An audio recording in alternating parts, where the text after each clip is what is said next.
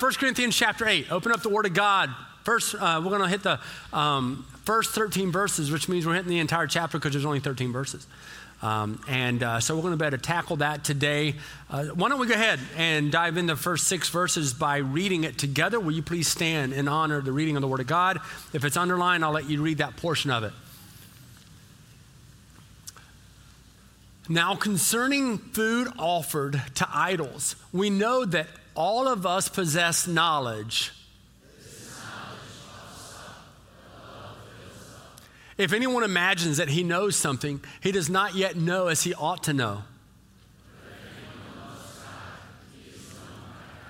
Therefore, as to the eating of food offered to idols, we know that an idol has no real existence, and that there is no God but one. For although there may be so-called gods in heaven on earth, as indeed there are many gods and many lords,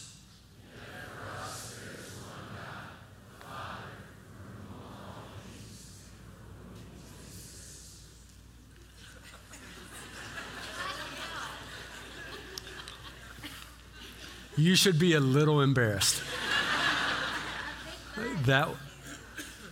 Let's do that again. We're going to start. I'm going to read it. Let's read it together. You know when you're teaching your kids to read and all of a sudden you're like, oh, let's read that together. Here we go. Ready? Yet for us there is one God, the Father, from whom are all things and for whom we exist.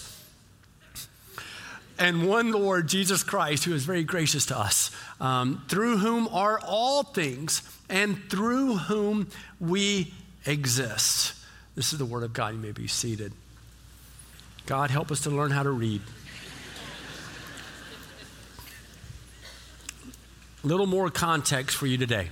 You have, especially in books like Colossians and Ephesians, 1 Corinthians, understanding all of it, but understanding the context is so very important. Temples of the day, we know that there are over 20 temples in Corinth. Paul's writing this from Ephesus to the people of Corinth, and we know that it was just full of sexual immorality and all types of things. But they're in temples were the cultural centers of the day, okay? A lot of different things. They would come and they would socialize there. They would have food there. They would eat together. Truly a cultural center of sorts for people to come to the temple in that manner. And we know that Corinth was a Roman colony. Knowing that it was a Roman colony, this imperial cult-like thing of being able to come into the temple was expected, where they would offer meat. And so people would come there and not only make sacrifices, but offer meat as well at this community center of sorts. And they would buy, if you were buying meat of the day, you could buy meat really in 2 different places. You could go to what we would consider to be a butcher, right? You could go there. Or you can go to the temple. Why? Because people would come and make sacrifices at the temple. When someone would come and make a sacrifice at the temple, that sacrifice was broken up and cut up into 3 different sections. There was a section that was given to God, right, as an offering. There was a section that was given to the priest, and then there was a section that was often kept by the person making the sacrifice. All right? So here's this portion here. This is for you, God. We're making a sacrifice. Here's another part given to the priest, and another part kept for them, the family. And you can imagine, if you're the priest and there's a lot of sacrifices coming in, you can only eat so much meat. Imagine you can go to different countries today, and you have the meat just hanging there and flies on it. You go, sure, I'll take a slab, and you eat it. You just knock the flies off. It would have been no different then. They would just been hanging out, and so they would take that meat, instead of it wasting, they'd sell it. Priests could make some good side money on this, and they would be able to allow others to then have meat that maybe even that they would not have otherwise. And so it was common to buy meat, even if it was offered to a pagan god. And they would end up sometimes having an argument, and there was somewhat of a disruption because people were they were eating meat that was offered to a pagan god, and yet Scripture tells us, it says, beginning of chapter 8, where it says, if anyone imagines that he knows something, he does not yet know what he ought to know. For if anyone loves God, he is known by God. Therefore, as to the eating of food offered to idols, we know that an idol has no real existence, right? And that there is no God but one. So he's like, hey, it doesn't really matter because we know that that's being offered to an idol that's not even real. So if you can eat the meat, eat the meat. But yet it was causing some people to stumble. And so there is this issue that was happening there within the believers in the Corinthian church. And so they ended up Paul addresses it very, very clearly. We're going to get in that in a second. One of the problems, though, is sometimes it's hard to know the difference between an essential and a non-essential. Eating a meat that's offered to an idol that's not even real is a non-essential. But it's still important, but it's a non-essential. So I'm going to give you a list of essentials and a list of non-essentials. Because he's addressing non-essentials, I'll go ahead and give you a little bit of a cheat sheet. He's letting them know, listen, it's not just about you doing whatever you want. Sacrifice your rights in order to be a witness of Jesus Christ. And so if you're doing something that's a non-essential and it's going to disrupt someone else in their faith, just don't do it. Get over yourself. That's kind of what he's going to communicate. But it's a non-essential. I'll give you some essentials. Here's some essentials. The deity of Jesus Christ, that's an essential. The Trinity, Father, Son, that's an essential. Understanding the atonement brought by the death and the blood of Jesus Christ, now the tomb is empty. Understanding the power of the resurrection, that's a what? That's an essential. There are certain things that we have as essential. Salvation by faith alone, that's an essential. You can't earn it. You can't be good enough, but we have it through grace. Isn't that great? It's amazing. Grace and forgiveness and mercy that we have through the saving power of Christ. That's an essential, that you believe that. That's an essential. But then we have non-essentials. And this was a non-essential, and so there was some confusion. We would even refer to it possibly as a gray area. Say, okay, what do we do here? I'll give you some gray areas that would be more culturally relevant for us. Dancing. Can you dance if you love Jesus? Heck yes. Now, some of you shouldn't because you have the rhythm of a 2x4, right? That's what we would say. But there's a reality. So when I was growing up, even when I was growing up, if I wore this to preach in, I would be a product of Satan. Truly. Because I wasn't wearing a noose or a tie, whatever you want to call it. Right? That we made up not that long ago, right? So we have essentials and we have non-essentials. Non-essential also was, back in the day, would not only be the attire that you would wear, but did you know that if you water your grass on a Sunday, you can still go to heaven? It's good news for you. Get on your app, go ahead and program it, turn it on. All right? But the reason that's important, because we've made up rules. When you live by non-essentials, it's because you're trying to more securely hold on to your insecurities rather than living by the grace of Jesus Christ.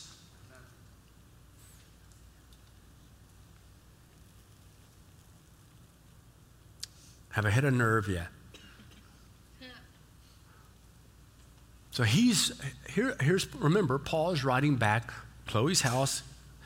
1 Corinthians chapter 1 is like, hey, listen, I know you came, you did a great work here, year and a half worth, and it was awesome, but there's some things, they're being led astray. These are still really young believers, and now they're even stepping into they're judging each other based on, do you eat that meat, do you not eat that meat? And he's like, it's not even about that. Give attention to the essentials because you need to understand your knowledge should lead to something different. In fact, the word to know or knowledge is used 12 times in 13 verses. One chapter, to know, to have knowledge, 12 times in 13 verses. He refers to the different idols here 7 different times. And then not only on the 7 times with the idols, but then he refers to other gods 4 more times, which would be an idol. And so he refers to that. And he's referring to this knowledge. And this knowledge that they had at the very beginning of chapter 8, he's like, man, don't you know this? All of us possess knowledge. These quotations were added, by the way, but I think pretty accurate. It says, don't you know that all of us possess knowledge? This knowledge puffs up. Knowledge isn't to puff you up, right? With this knowledge, a greater knowledge of God leads to a greater love of others. This is a cheat sheet for you in terms of a theme. Our knowledge of God leads to a love for others. not a condescending posture. And some of you just so badly want to be right, but yet we know that our primary goal is to be what? Righteous. And so if your knowledge of God doesn't lead to a greater knowledge of how you should love others and care for them and reflect Christ in the decisions that you make every single day, there's an issue here. Another way of thinking about this is that exercising a right to a preference, like eating food offered to idols, exercising a right to a preference never outweighs demonstrating the love of Christ. And so if you have something that's a non-essential, that's a preference, that isn't a biblical conviction, those are different. You got to know the difference between essentials and non-essentials. And so if you have a non-essential and all of a sudden that desire is outweighing your desire to then love others and to reveal the love and the power and the mercy and the grace, the forgiveness of Christ, you've got a massive problem on your hands because now you're the one who is worshiping an idol. So don't let that get in the way. Paul is recognizing this, and this knowledge, this information that you have, it should lead to greater transformation. Not for you to be pompous and puffed up and look at how smart you are. The greater you know God, the greater you should have a desire to love people who are broken without God so that they would know transformation themselves, so that for all of eternity they would worship the Creator. A greater knowledge of God doesn't cause you to stand back from the world. It causes you to have a greater tenacity to step into the world, to reveal to them the power of the cross. It's not for you to isolate yourself. It's so that you can impact the people around you. And so if you're doing something that is a non-essential in your life and it's going to cause them to stumble, just stop doing it. Because as a believer, guess what? You no longer have any rights. Because what you have said is, I'm going to give all authority to God in heaven. It's the Lord's Prayer. Thy will be done. Whatever he desires for my life, I'm in. But yet so many of us today, what have we done? We've made up our own rules and we've already predetermined what our life needs to look like. And if it doesn't look like that, then we get angry at God. And yet when you said yes to Jesus, what you were saying, whether you know this or not, but biblically, is that you have said the great commandment. I will love the Lord my God with all of my heart, all of my mind, soul, and strength. Anything he says goes. It's his life. This body is not my own. My heart is not my own. My mind is not my own. Everything belongs to him, whatever he desires. So when you grow up and go, hey, this is what I've got to live. This is what my kids are going to do. They're going to have grandkids. This was last week. By the time they're 23, if it's after that, I'm going to have to beat them up. And then you're going to have this property, and you're going to be able to have this cottage. You're going to do this, this, and this. And when things don't go the way you want them, you get upset with God. And yet I thought you surrendered everything to him. What?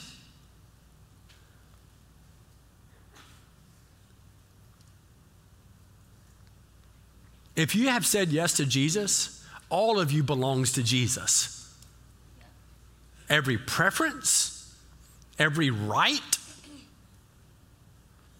And so he's saying this knowledge that you have of who Christ is caused you to be puffed up. And you're starting to judge others because they're not doing things that are non-essentials. And you're struggling with this. You have given up your rights to Jesus as a believer, which means your life should now be shaped by Jesus. Nothing else. And one of the issues that you're seeing here is we begin living our lives according to the size of our God. And what the world is seeing is that our God is way too small.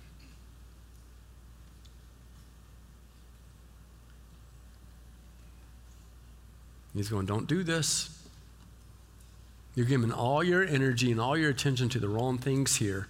The reality is, if it's not an essential, just relax a little bit and live according to my will. Reflect me. Friends, knowledge doesn't remove our responsibility to love God and others. Knowledge doesn't remove our responsibility to love God and love others. This is an issue of preference, not conviction. Right? We have to focus on the areas of conviction, not preference. And yet they're focusing on the preference. They're focusing on non-essential, and they're judging people, and they're having conflict over it. They're slugging it out. I've told the story before, but I remember being at one church, and there was a wall that was purple. And it was like, there's some colors purple, they're cool. Other color purple, not so much. And it was, I'm like, can we paint that? That's like the main, can we paint that? And they're like, no. Because somebody painted that thing in 1712. And I'm like, that's not an essential, but it could help to, like, it doesn't match anything. You've painted everything but that wall because some person painted it. Can we paint the thing? And man, these people were devoted to that purple wall. And we can think that's being funny, but sometimes we get just as devoted to something that's a non-essential. We can get upset about it too.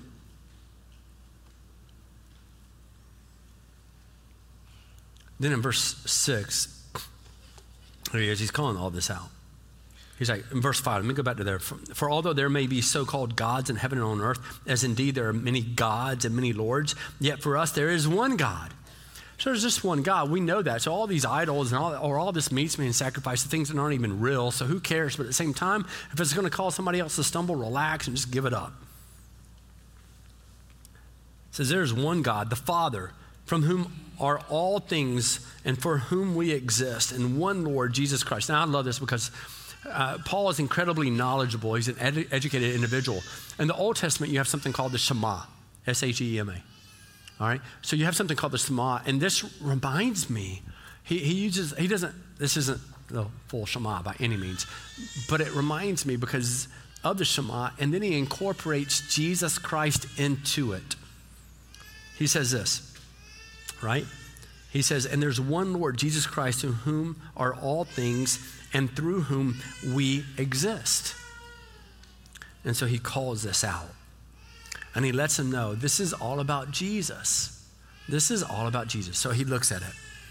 And then verse 7 and following, he says, look at verse 7, and it'll show you here on the screen. However, not all possess this knowledge. Not all possess this knowledge, but some, through former association with idols, eat food as really offered to it as an idol, and their conscience, being weak, is defiled. 5 times he uses and refers to people being weak. Food, he just says, they don't have this knowledge. And he says, verse 8, food will not commend us to God. We're no worse off if we do not eat it, and no better off if we do. It's not about the meat. It's about your witness. That's what that means. It's not about the meat. Listen, if you eat it, you're no worse off, you're no better off. But it is about your witness. If it's not going to help your witness, you would be, and you love Jesus, you're eager to give up anything that is going to get in the way of somebody else encountering and seeing the power of Jesus. You'd be eager to. Remember, you gave up your rights, remember? When you said yes to Christ, you go, man, I know I can't earn salvation. And remember, that's an essential. Salvation through faith alone. I know that by faith in Jesus Christ, he has saved me and that his death paid the price for that sin in my life. And as a result of that, I've given up my life to him because I choose to. You choose to do that. It's a choice that you have made. And in doing such, you should have given up all of your rights and all of your preferences, all of your non-essentials, right? So you're doing that. And he's going, don't you understand? Food's not going to commend us to God. You're not going to be any worse off or better off. But verse 9, but take care that this right of yours does not somehow become a stumbling block to the weak. Yeah, listen, he already said earlier in this book that just simply because something is permissible doesn't mean that it's beneficial. Can you do it? You can do it, but why would you do it if it's going to cause somebody else to stumble? Because they don't have the knowledge that you have. So just don't do it. Right? I know we grew up in this culture and it's like, everybody says, you can't tell me what. What's it say? You can't tell me what to do. You gave that up when you said yes to Jesus Christ, friends. You gave that up when you said yes to Jesus Christ.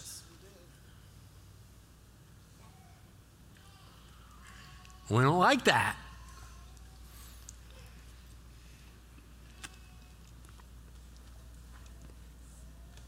For if anyone sees you who have knowledge eating in an idol's temple, will he not be encouraged if his conscience is weak to eat food offered to idols?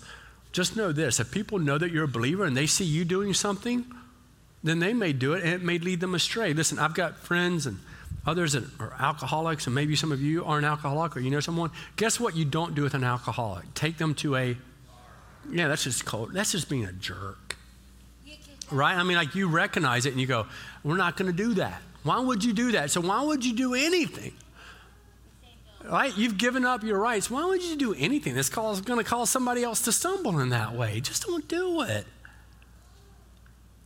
Because if you're really a witness of Jesus Christ, whatever you're doing, they're going to look at that and go, well, hey, maybe they are more knowledgeable than I am, so I should behave in the same manner. And they're not able to handle it in the same way that you can handle it. So you just don't do it. You gave up your rights. And so by your knowledge, this weak person is destroyed, the brother for whom Christ died, yet you're leading them astray. That's what it's communicating in verse 11. Thus, sinning against your brothers and wounding their conscience when it is weak. When you do that, guess what you do? What's it say? Right there, it says, thus, sinning against your brothers and wounding their conscience when it is weak, what do? You sin against Christ. Yes. Oh, that just brought it. That's real. Yep. When you're unwilling to give up your non-essentials in order to be surrendered to Christ and you're causing somebody else to stumble, then you're sinning against Christ himself. Like, oh, yeah, I need to rethink my posturing. I need to rethink who I am and what I'm willing to do and what I'm not willing to do, and if it's an essential or if it's not an essential, if it's a preference or if it's a deep biblical conviction. There are certain things I'm going to do no matter what because it's a deep, deep biblical conviction. It's in the Word of God. I've got to live that out. But if it's just a preference, I have to be willing to evaluate whether or not that's impacting others in a good manner, if it's drawing them closer to God or not. So it's not really about food. It's about where you have found fulfillment and if you're being a witness to who Christ is. See, some of these Corinthians who are believers, they started to think that they were superior to others. They were more spiritual.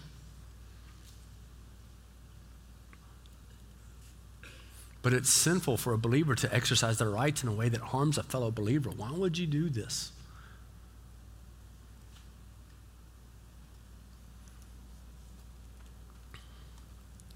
Therefore,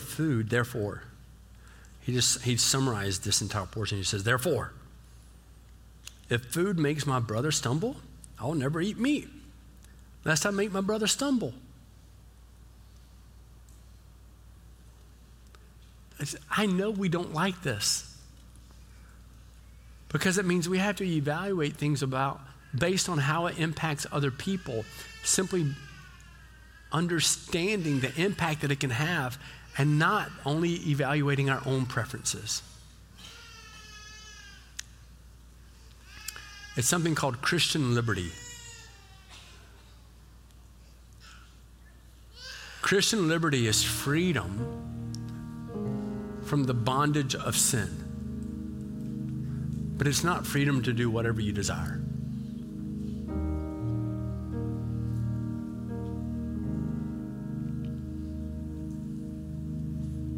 And so what liberties, what preferences, what non-essentials are in your life that you need to give up, right?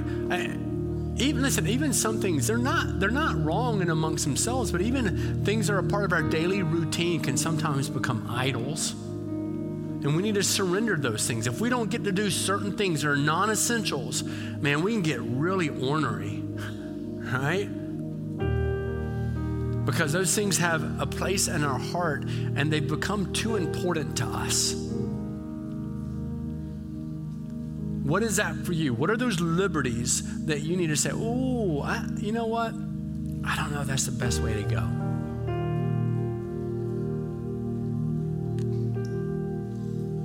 What is it for you?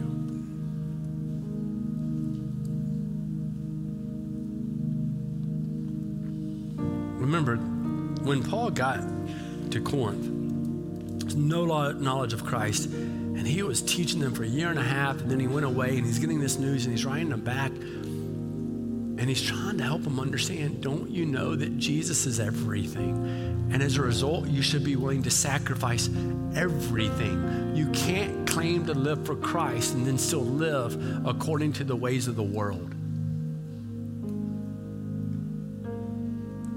And yet they were holding on to these ideas, and it was leading others astray. What do you need to surrender?